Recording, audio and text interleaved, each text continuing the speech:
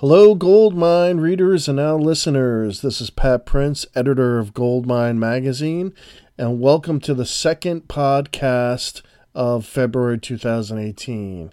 For this podcast, we'll be interviewing author Bill Kopp for his book, Reinventing Pink Floyd, From Syd Barrett to the Dark Side of the Moon.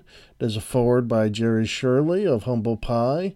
And this is a great book, especially for those hardcore Pink Floyd fans who really want to know what happened in the transition from Syd Barrett to David Gilmour.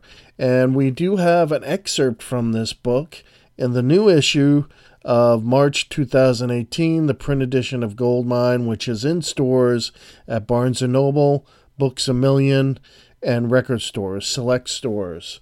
So pick that up and check it out. It's very good. You'll get a glimpse inside what this book is about. But we're going to talk to Bill Kopp in a few minutes, and we're going to get more insights. So if you're a Pink Floyd fan, you should stay tuned. We'll be right back after this message with Bill Kopp. Hey, I'm Ronald Webb, and this is Patrick Prince. And together we host the Goldmine Radio Hour, the show that features the latest issue of Goldmine, the Music Collectors Magazine. Tune in Sunday at 7 p.m. Eastern Time on CygnusRadio.com. I want to welcome the readers. This is Bill Kopp, and the excerpt to his book, Reinventing Pink Floyd, is in our new issue, our March issue. And Bill, welcome. Welcome to the Goldmine Podcast. Thanks, Pat. I appreciate it. And in your new book, Reinventing Pink Floyd, you talk about the transition of guitarists from Syd Barrett to David Gilmour. Such a different style there in both of them. And I think you found out as a music historian just what an enigma Syd Barrett was, didn't you?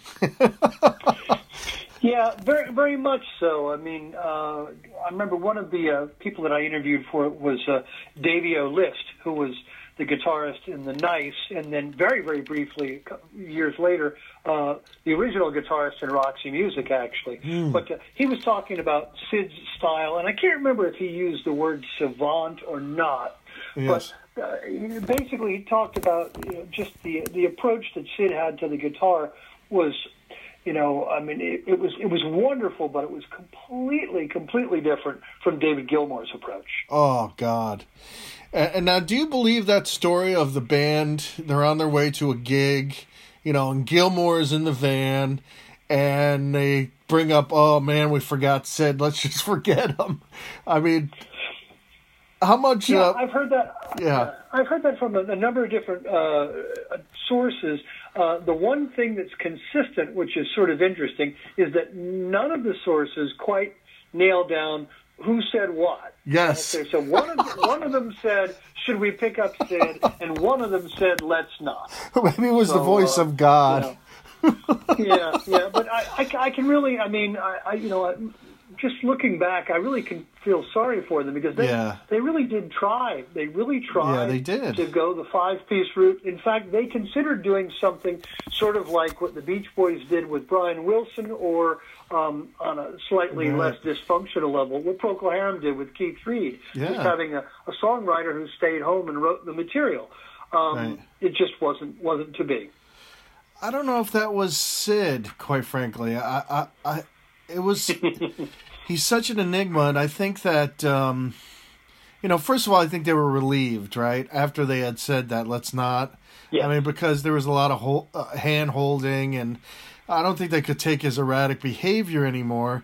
But then, after he left, they helped him, and you cover this a lot in the chapter you let us use in the magazine about what they went through. They went above the call of duty to help him with his solo albums. And they really did. A lot of people who are really hardcore Syd fans prefer the first album that Syd did, The Madcap Laughs.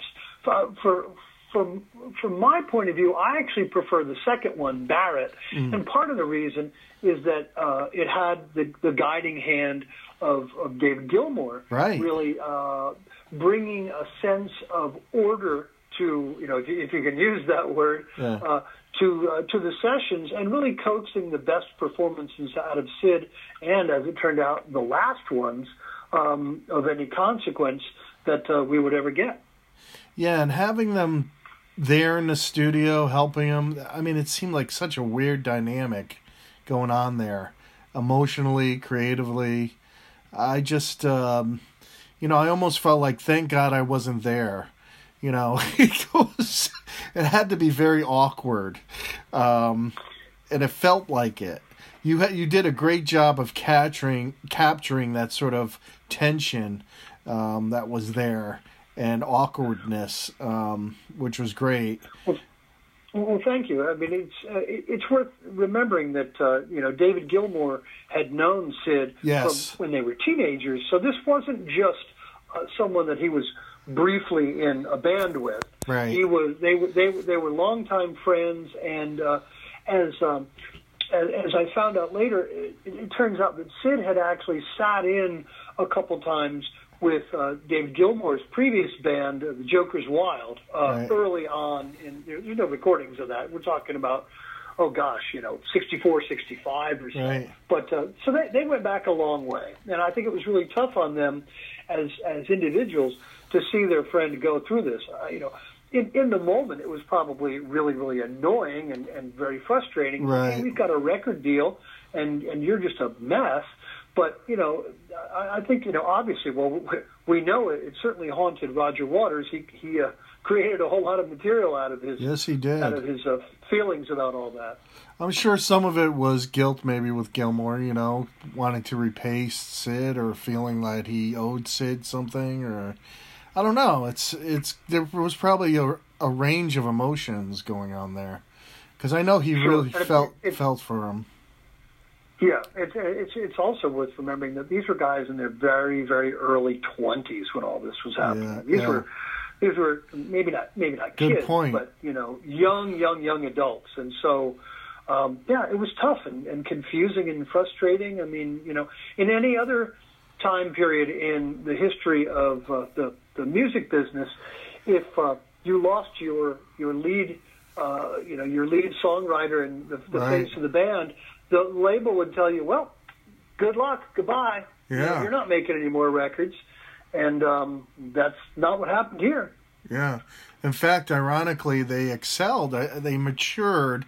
It took them a few albums, but by the time you get to Dark Side of the Moon, from Dark Side to The Wall, those are some of the finest rock albums in history. They truly reinvented themselves, and one could definitely argue for the better.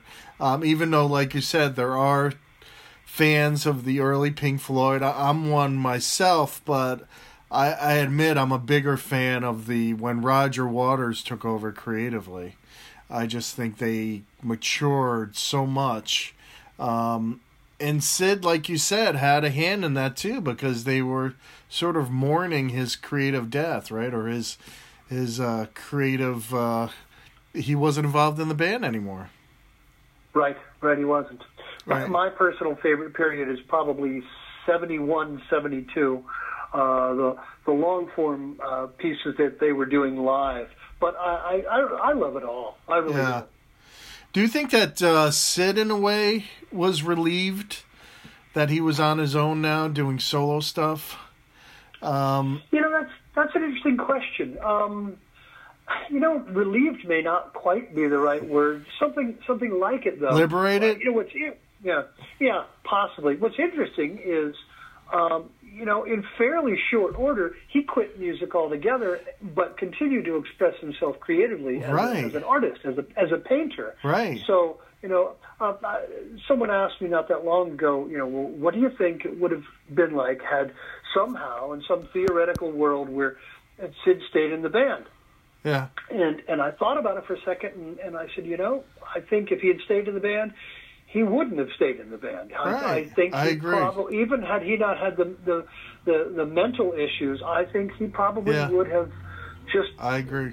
Quit music. So I think personally that he was in search of his creative self while he was in the band, and I think he found out eventually, going through the solo projects, that this wasn't his creative outlet. I think he finally found it eventually with painting.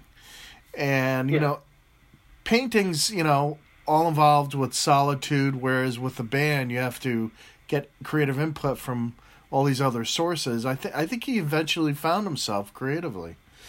It just took some time. I think so. Yeah. And his paintings, I've never really got. Have you gone through his paintings? Do you like them? I mean, I've seen some of them. I've seen a number of them, and yeah, they're not what I would call psychedelic, right? Which is what someone might just sort of guess if they hadn't seen them. When it comes to criticism, I try to stick to music. So, it seems to me like obviously Sid was he was suffering from a mental illness. I don't know if it's been quite diagnosed. But do you think at some level, some of it was an act? Some of it was sort of like, I'm not saying Andy Kaufman type thing, but, like Mick Rock talked about when he'd see him sometimes and he was like, there was total clarity and, he'd show up at his house and he was just sort of acting. It was like putting on a show. He painted the floor and, right. I suppose that's a possibility. I mean, obviously, there's not much point in trying to diagnose from afar and over the reason right. of time. But I will say, in talking to Jerry Shirley, who, the Humble Pie drummer, who right. actually wrote the foreword of the book and plays on both of Sid's albums, he told me some stories about where they would. They'd be headed out for the evening, and Sid would be absolutely, completely fine, like there wasn't a thing in the world wrong with him. And then suddenly when he'd get in a crowd, it was as if someone had flipped a switch, and he would be just completely different, completely uncommunicative. I could see how, again, if we could try to imagine being exposed to that through the perspective of us being in our early 20s, right. that could look like an act, right. when in fact it might have been something psychological. I mean, it's hard enough to tell the difference now. I don't know that I would have been able to tell the difference, that many years ago in my own life if I had been exposed to that. So it's hard to say. I mean, I certainly wouldn't discount that as a possibility. My sense is that it wasn't an act, but right. who knows? Right. I don't really think it was either. I'm just sort of bringing it up because what you described there sure. sounds like a bipolar type diagnosis, but we'll never know. But I was doing my best to skirt around that word. But, yeah. But what I'm talking is about like when he shows up at the studio for Wish You Were Here, and he's totally transformed into. He looks so different. And he shaved his eyebrows. That can be conceived as maybe he was messing with them or something. I'll tell you one other thing, and believe it or not, I can't remember if this made it into the book or not, but in my interview with Willie Wilson, who was as close to the band as anybody, he was one of the surrogate band in the Wall, he was there during the Wish You Were Here sessions when Sid showed up. Yeah. And one thing he told me, and again, I'm not sure if I put this in the book, that didn't happen one time. Sid showed up a number of times. Yes. Yeah. But and they didn't, at first they didn't recognize him, didn't know who he was. But he would just come in and he would bring his own sandwich and he would sit in the commissary and eat lunch when they were there. And they got the impression that this was just sort of a grubby right. guy because he was kind of overweight and it looked like not very clean or anything. And right. All the accounts that I've heard, I don't get the impression that it was any sort of he wasn't having them on or anything. Oh yeah, taking a piss, right? Yeah. Only because one of the answers he gave him seemed where they said, "How do you like the music?" And he say like something like it sounds a bit dated or something, like it's been done. I believe so. Yeah. Yeah, that to me sounds like he was definitely messing with them. Right. But it is an interesting story, man, and your book captures that, and I hope that our listeners, our readers pick it up. I don't know what's next on your plate. I don't know if you're going to be continuing Pink Floyd as a subject. I know you'll be promoting this, so that's going to take up a lot of your time. Yeah, and I'm actually beginning work on another project, which is about as far from Pink Floyd as you can imagine, but it's interesting. It's still music history kind of stuff. I mean, that's what I do. Well, we look forward to it, and thanks for taking the time to come on the podcast here. Oh, my pleasure. I really appreciate it. Thanks a lot. Okay, thank you, Bill. Thanks for taking the time for the interview. I'm sure all Pink Floyd fans would love to check out the book. They probably liked what you were talking about. That's Reinventing Pink Floyd, From Syd Barrett to the Dark Side of the Moon. And that's out now. It's by Bill Kopp, forward by Jerry Shirley of Humble Pie. And also, don't forget to pick up the March issue that has an excerpt from this book, and you'll get a glimpse of what it's all about. If you didn't already from the interview, you'll get to see it in writing. And we also have a lot of other good stuff about Pink Floyd. And also a fun thing, how to sync The Dark Side of the Moon with The Wizard of Oz. So check your Barnes & Noble stores, check your Books A Million stores, and check out your local indie record stores. This is Pat Prince signing off. Don't forget to go to goldminemag.com where you can find other exclusives, and also you can subscribe and get a percentage off the cover price. Thank you, and talk to you next time. Bye now.